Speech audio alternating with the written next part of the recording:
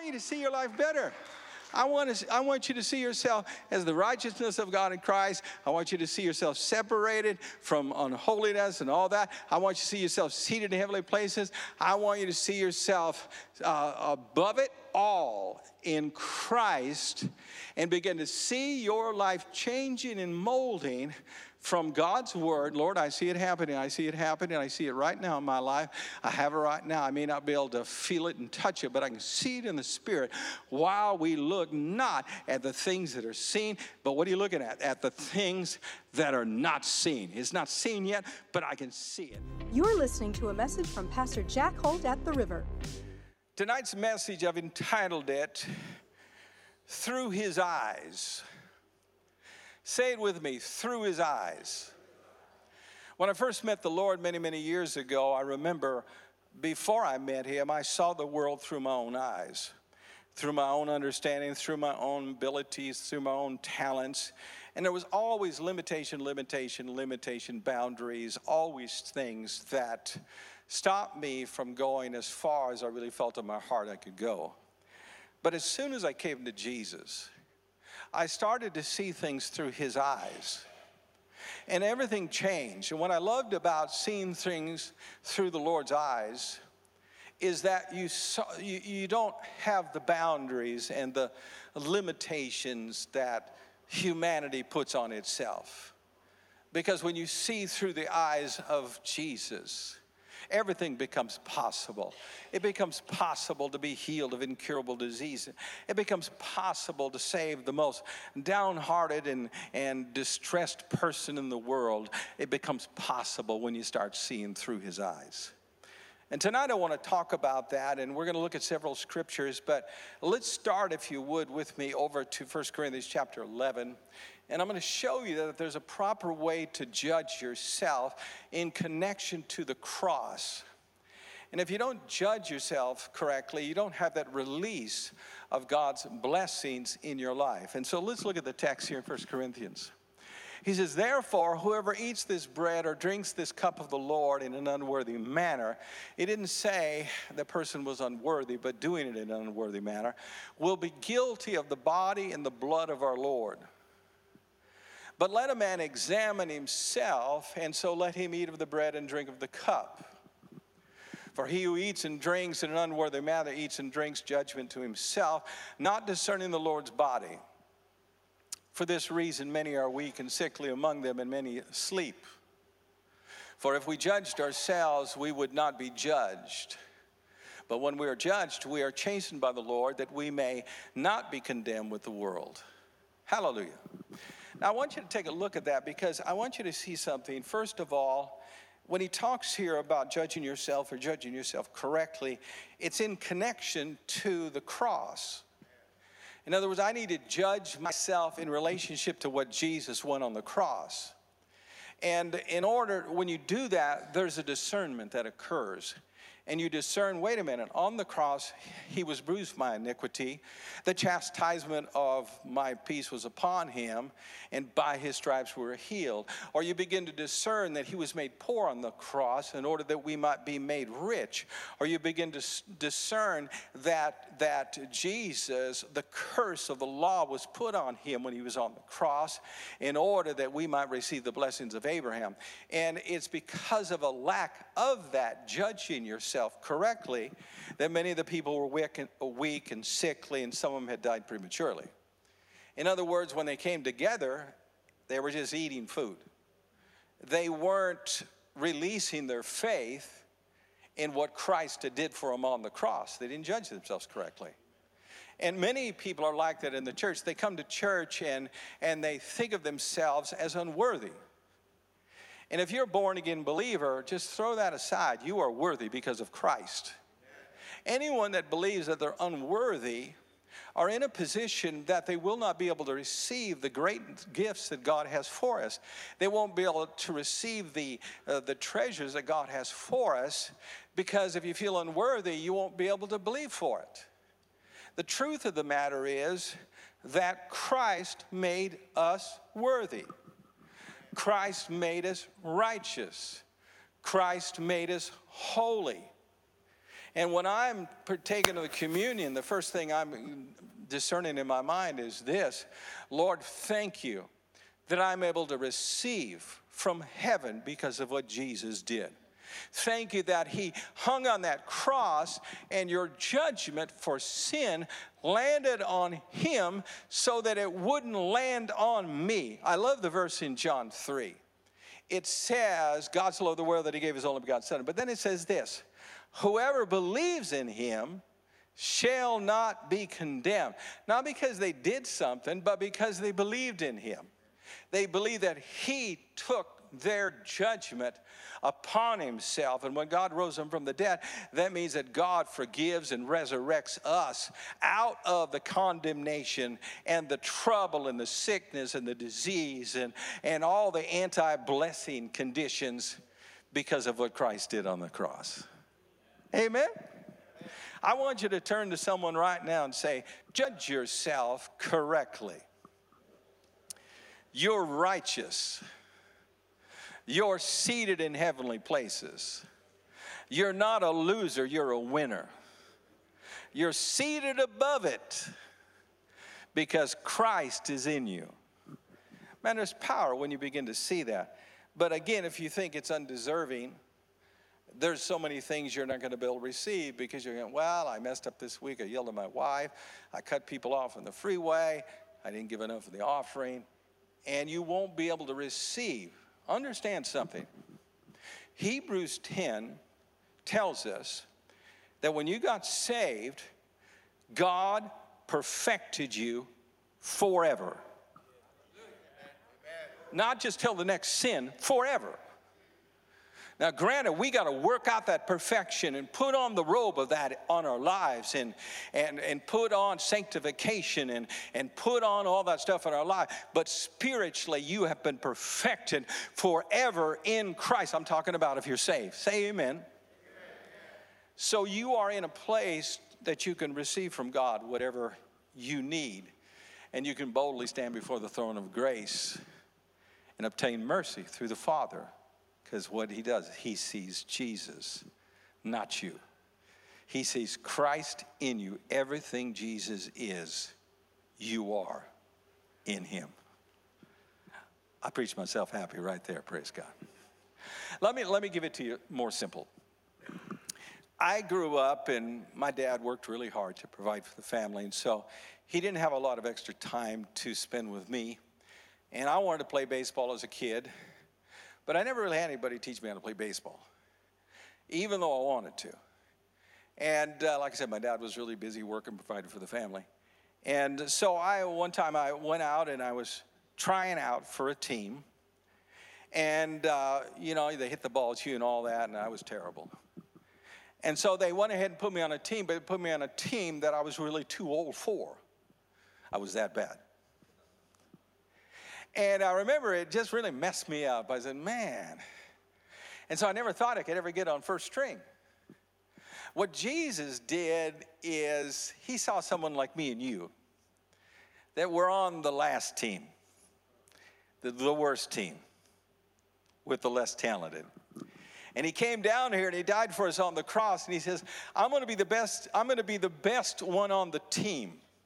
And because I'm going to be the best, I'm going to conquer it for you. And all you need to do is believe in me, and everything that I have becomes your potential. All of a sudden, I begin to realize what Christ accomplished for me is what gives me my potential. I have the potential of whatever Christ has accomplished for me in my life. I can be the best pastor. I can be the best mailman. I can be the best carpenter. I can be the best doctor. I can be the best father. I could be the best. Come on, say amen. You can be the best because of Christ. Hallelujah. But you got to judge yourself correctly in that area. And what that means is you have to believe that you are what you say you are, because as he is, Jesus, so are you. Not after you die and go to heaven. Right now. Right now, Jesus is inside of you. Jesus died for you. And everything that Christ is, you are. So judge yourself worthy of a better life. worthy of a blessed life, worthy of being healed every time you get sick, worthy of prospering, worthy of going over the top, worthy of breaking records, worthy of accomplishing God's will supernaturally. Come on, praise God. Consider yourself worthy of those blessings in your life, not because of you, but because of Jesus in you. Hallelujah.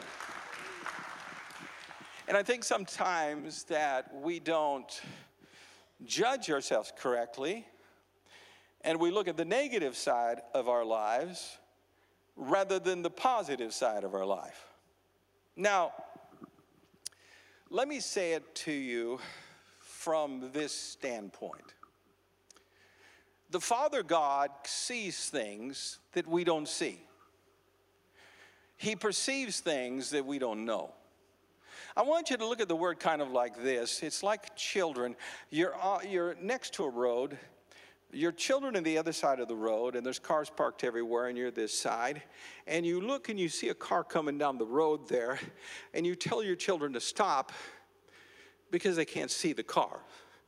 You can see it, but because they trust you, they know that what you say will benefit them if they obey you because they trust you. When I got into the Word, the things that really got me excited was I began to realize there's things that God says doesn't make any sense. He said that we were not to speak words that were not fruitful. We weren't to speak them. And at first I'm thinking, what's the big deal about what you speak? But God saw that if I was speaking words that were non-productive, it's going to create a problem in my life that that I normally wouldn't think about. And as I looked through the scriptures and God says, don't do this, don't do that, I said, well, Lord, I trust you. I don't see the problem with it. But you obviously see something I don't see. That's what it means about judging yourself correctly. When God judges us through the Word, it's never to punish us. It's to prevent punishment. It's to prevent lack. It's to prevent illness. It's to prevent problems. You know, people teach on the 7 years of the Great Tribulation. Why is it in the Bible in the first place? I'm not going to be there. Because God doesn't want the people that are in it there. He's telling them ahead of time that if you don't accept Christ, you're going to get left behind and you're going to have a judgment come on you that is going to be destructive in your life. So why not accept my Son right now? Avoid the problem, avoid the mess, get raptured up with Pastor Jack in the river, and on the way up have a party in heaven for 7 years at the marriage supper of the Lamb. Woo! Would that be better? But I think that helps when you understand the potential that we have is really geared around everything that Jesus has done for us and accomplished for us. If he hadn't done it, there would be no potential for us in our lives. Now I'm going to show you some exciting verses and show you how people misunderstand them, that I believe is going to help you tonight to really see things through God's eyes and not your own. In the book of Romans, and there's too many verses, so I'm just going to have to quote them. In Romans 8:1, it says, there is therefore now no condemnation for those in Christ Jesus. How many are familiar with that? And he says, there is therefore now no condemnation for those in Christ Jesus. Now, what's interesting about it, if you have some of your translations add to it those who walk according to the Spirit. But I know a little bit about Greek. I've been studying for many, many years. In the original text, that is not in the verse. It's down in verse 4, where it talks about walking according to the Spirit. And I don't know for sure, but it seems like the translators couldn't handle the fact that Paul says once you come to Christ, there is absolutely no condemnation in your life. It's gone, in Christ. They couldn't handle it. They had to put a condition on it. I'm telling you tonight, there is no condition. There's no condition unless you call believing a condition. There is no condition to be free from condemnation, for the one exception of believing on Christ as your Savior and your salvation in your life. There is no condition. There is no condition. There is no condition. It's not conditioned on you being in church 3 times a week. It's not conditioned on you paying your tithe. It's not conditioned on you being the perfect little Christian. There is absolutely no condition at all. I want you to judge yourself correctly in this area. And that means there's no sentencing or punishment. That's what the condemnation means. In other words, once you get born again, you will never, ever, ever, ever, ever be punished for the sins that you commit in your life. They are forgiven, and they're not just forgiven, God remembers them no more. So wait, Pastor. The way you're preaching, people are going to go on sinning. That's exactly the problem the Apostle Paul had. Twice in Romans, they accused him of just that. They said people are going to just go on sinning because you say there's no conditions. The reality is you won't go on sinning if you're born again. Look at this verse, 1 John chapter 3. Look at this. It's all by grace. Whoever abides in him does not sin or habitually sin. Whoever habitually sins has neither seen him nor known him. In other words, John says, here's the clincher right here. When you're really born again, God changes your heart. You may not be perfect on the outside, but inside you want to do the right thing. Inside you want to follow God because the seed of Christ abides inside of you. Anyone that can live like a heathen, anyone that can live like that and not have no scruples against it is not born again. They've never seen Jesus. They've never been touched by Jesus. That's why Paul preached grace. Because it isn't an absence of sin. It is a removal of sin. But what the church do, we preach against sin. And I'm against sin. But the gospel is not a message about who's against what. It's about saving people from sin. If you save them from sin, you stop the sin. It's not a list of everything that's wrong. It is a Savior that saves you from everything in your life that you've done wrong.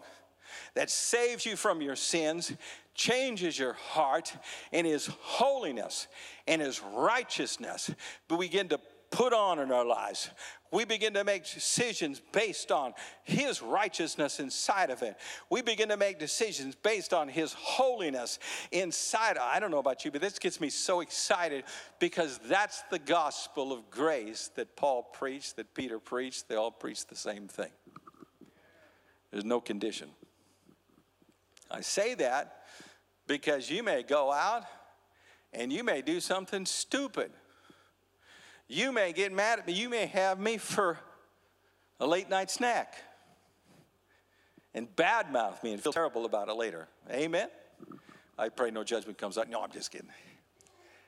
But what I'm saying, though, it doesn't change the fact that God is not going to sentence you and punish you for your sins. The way to live right is to focus in on what He gave us. Don't focus in on your weaknesses. Don't focus in on your sin. Focus in on His righteousness. Focus in on His holiness. Focus in on His authority. Focus in on that. And if you focus in on that, you'll bring it forth in your life and you'll overcome. Let me tell you exactly how a person backslides. A person backslides by beating himself up over his sin. That's right. The more he beats himself over the wrong that he's doing, that he's worthless, that he can't do it, the more he strengthens the weakness in his life. The more he strengthens that sin in his life, the more he focuses in on that instead of focusing in on believing on Jesus. Believing on what Christ did for him, then all of a sudden something rises up inside of him and he realizes, I can do all things through Christ who strengthens me. Whatever you focus in on is what you attract. Where you strengthen your fears. When you focus in on the promises, you strengthen your ability for the promises. So that's where people mess up. Let me give you another verse. Look at this. It's a unique verse. It's in the Old Testament. Put it up on the screen if you would. Jeremiah, it says this, can an Ethiopian change his skin or a leopard his spots? Then may you also do good who are accustomed to do evil. The idea here is this. You can't change a leopard. He's a leopard. He's got spots. You can't change a sinner. A sinner is going to act like a sinner. A righteous, born-again person is going to act like Jesus if he's changed on the inside out. It doesn't mean he's perfect. He's going to have some down times. He's going to have some misunderstandings. He's not going to be perfect. Don't misunderstand me. But his heart is changed. You ever meet somebody like that? They're in the church and someone gets mad at them and they start worrying about, man, I don't even know if I'm forgiven of my sins because I'm really mad at that person. I don't know if I can forgive that person. But yet when you sit down with them and talk to them, inside their heart, they want to forgive that person. Inside, they want to let it go. That's Christ in them, just gnawing at them, saying, come on, this is not who you are. Once you understand, you got to listen to your heart, you will change your life. Don't listen to your head. It's all screwed up. But your heart, when you renew your mind, your heart will dominate your life, and your heart will lead your decisions, and you'll be led by the Spirit instead of led by the flesh, instead of led by your emotions, and God will lead you into an abundant life, a life of blessing. You got to judge yourself correctly. Hallelujah. Thank you, Jesus. I can run to my daddy anytime I'm in trouble. I can run to my daddy when I'm in a bad mood. I can run to my daddy when I'm having troubles. I can run to my daddy when I'm doubting. I can run to my daddy, and any time Jesus has left the door wide open, I can run in and receive help, run in and receive blessings. But it is an unconditional thing that I'm talking about here today. In fact, Jesus talked about this in another way. You remember when he washed the disciples' feet?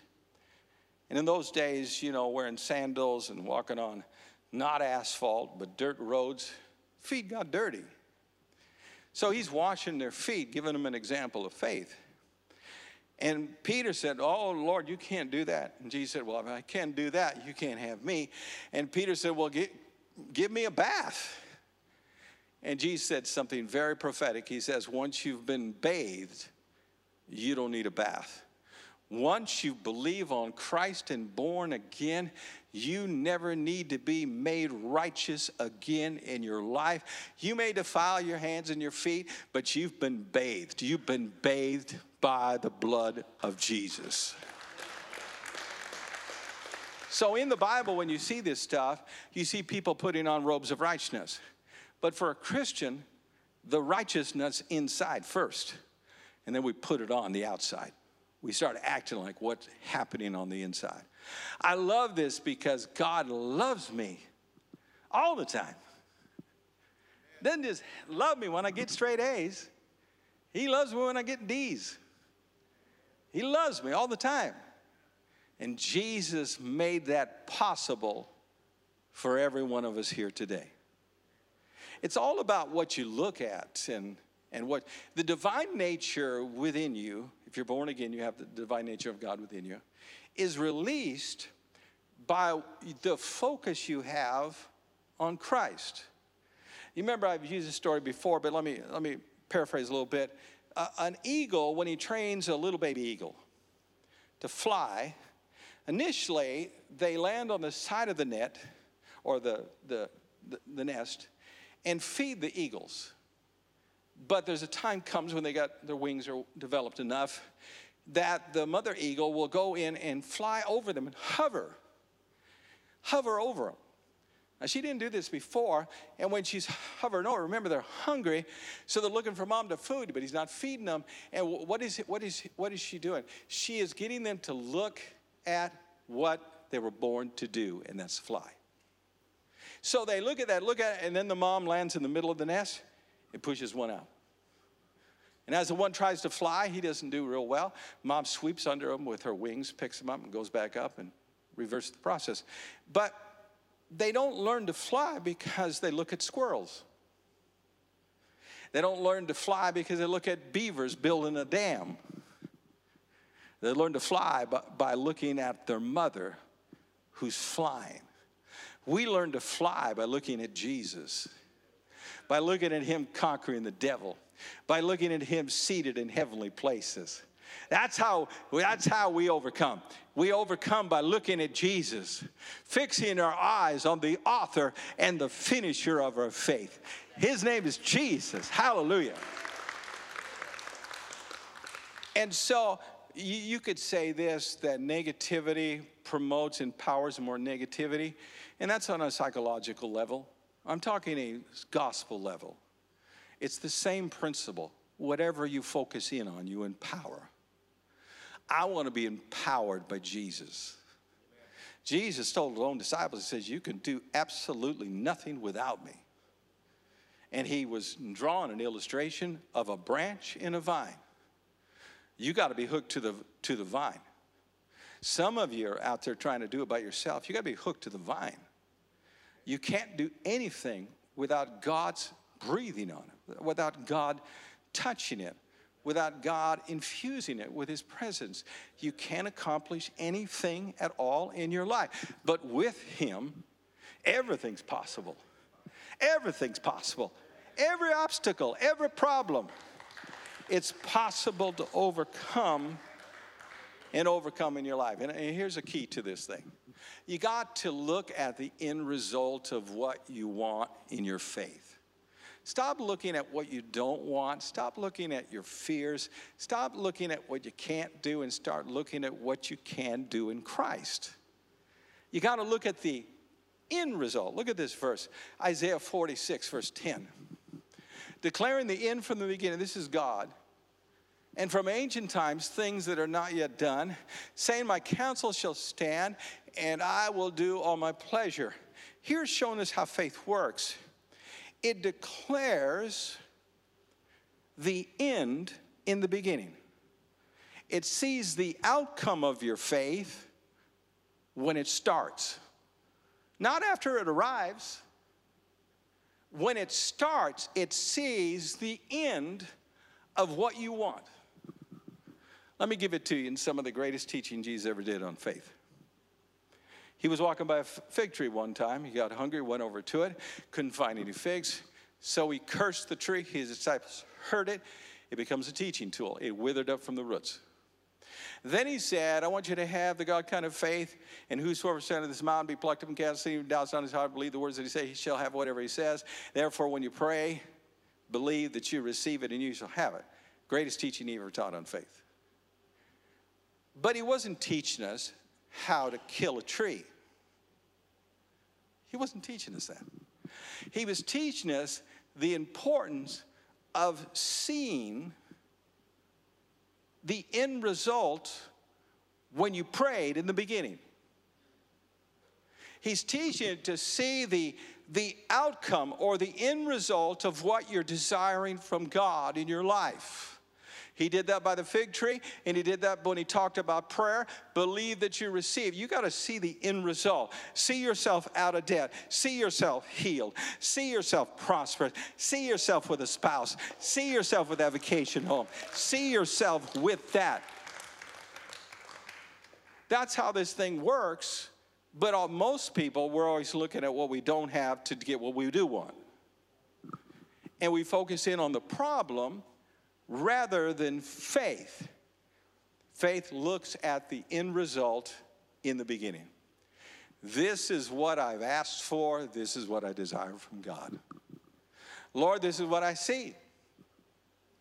Had a lady and her husband wanted to get her kids saved, so she started seeing her kids in church saved. And she'd come to church and she'd visualize her kids in church saved, hands up towards heaven. And it was like 3 or 4 months, bam, they all got saved. And they all came to church, worshiped with her. It's that end result. I know it seems simple, but people don't realize faith don't work any other way. It doesn't work just because you desire it. People desire things all their life and never get it. They desire to heal, never get healed. They desire to prosper, never prosper. They desire to be in good health and never get in good health. It's not enough to have desire. You got to be able to see the outcome of it in the beginning. I see what I want right now. Lord, I receive what I want right now. And you release it in faith, and then God moves in a mighty, powerful way. And everybody loved Jesus, said amen. Come on, church, say amen. I want you to see your life better. I want you to see yourself as the righteousness of God in Christ. I want you to see yourself separated from unholiness and all that. I want you to see yourself seated in heavenly places. I want you to see yourself above it all in Christ and begin to see your life changing and molding from God's word. Lord, I see it happening. I see it happening. I see it right now in my life. I have it right now. I may not be able to feel it and touch it, but I can see it in the spirit while we look not at the things that are seen, but what are you looking at? At the things that are not seen. It's not seen yet, but I can see it. I don't have it in my wallet yet, but I can see it. Powerful, though. That's what motivates faith, is when you are focused in the right direction concerning your faith. Now look here, if you would, with me over to Romans chapter 6, verse 6 through 1. Knowing this, that our old man was crucified with Christ, that the body of sin might be done away with, that we should no longer be slaves of sin. Now notice it says the old man was crucified. Say crucified. When someone's crucified, they're dead, right? Okay, keep going. For he who has died has been freed from sin. Now, if we died with Christ, we believe that we shall also live with him. Knowing that Christ, having been raised from the dead, dies no more, death no longer has dominion over him. For the death that he died to sin once and for all, but the life that he lives to God. I wanted you to see this, the difference between the old man and the new man in Christ. The old man died. I read the story of a son whose father died, and he was in Texas. And his dad always wanted to be buried in California. So he took his dad and he put him in the passenger seat and put a hat on his head in a convertible and started driving to California. On the way down there, he was pulled over by a police officer, and he had pulled the hat down on his dead dad, and the police officer didn't even realize he was dead. Gave him a warning, let him off, he went on. But you know, on that trip, his dad not one time wanted to have a taco when he had a taco. Not one time did his dad say, can we stop for steak and eggs? Not one time dad said, hey, can you pull over so I can stretch my legs? He's dead. Who you used to be is dead. Who you used to be no longer exists. Because when you believed on Christ, the Bible says, therefore, if any man be in Christ, he's a new creation. Old things have passed away, which means they're extinct. And all things have become new. When you were born again, God took the old you and resurrected you spiritually in Christ Jesus, and you became a completely new identity in your life. The old man is gone. You may look like him. You may have a bald spot like he had. You may be skinny like he was, or overweight like he was. You may have a rash like he had, but he's no longer in your spirit. You are a brand new person. James says the only reason why someone backslides is they forget what kind of person they are. And the word kind there in the Greek is usually always used for a positive kind. What kind of person are you since you got saved? Are you a mountain mover? Are you a world changer? Are you an overcomer? Are you a joyful source? Come on. What kind of person are you in Christ Jesus? I am a happy, joyful, on fire, hard to be around if you're a sinner kind of guy.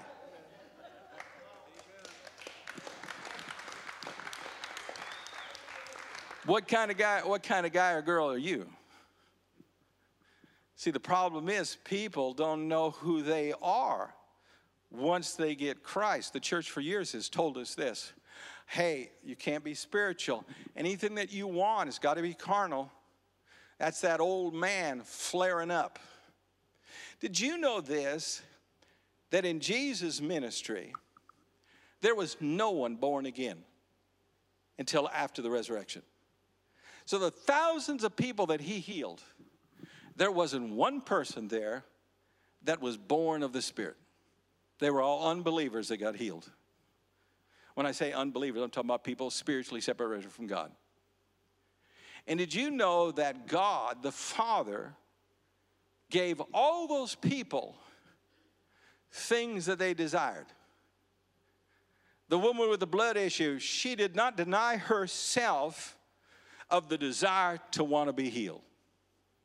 The man that was at the pool, that did no longer want to be crippled, he didn't deny himself of the desire to want to run and walk again.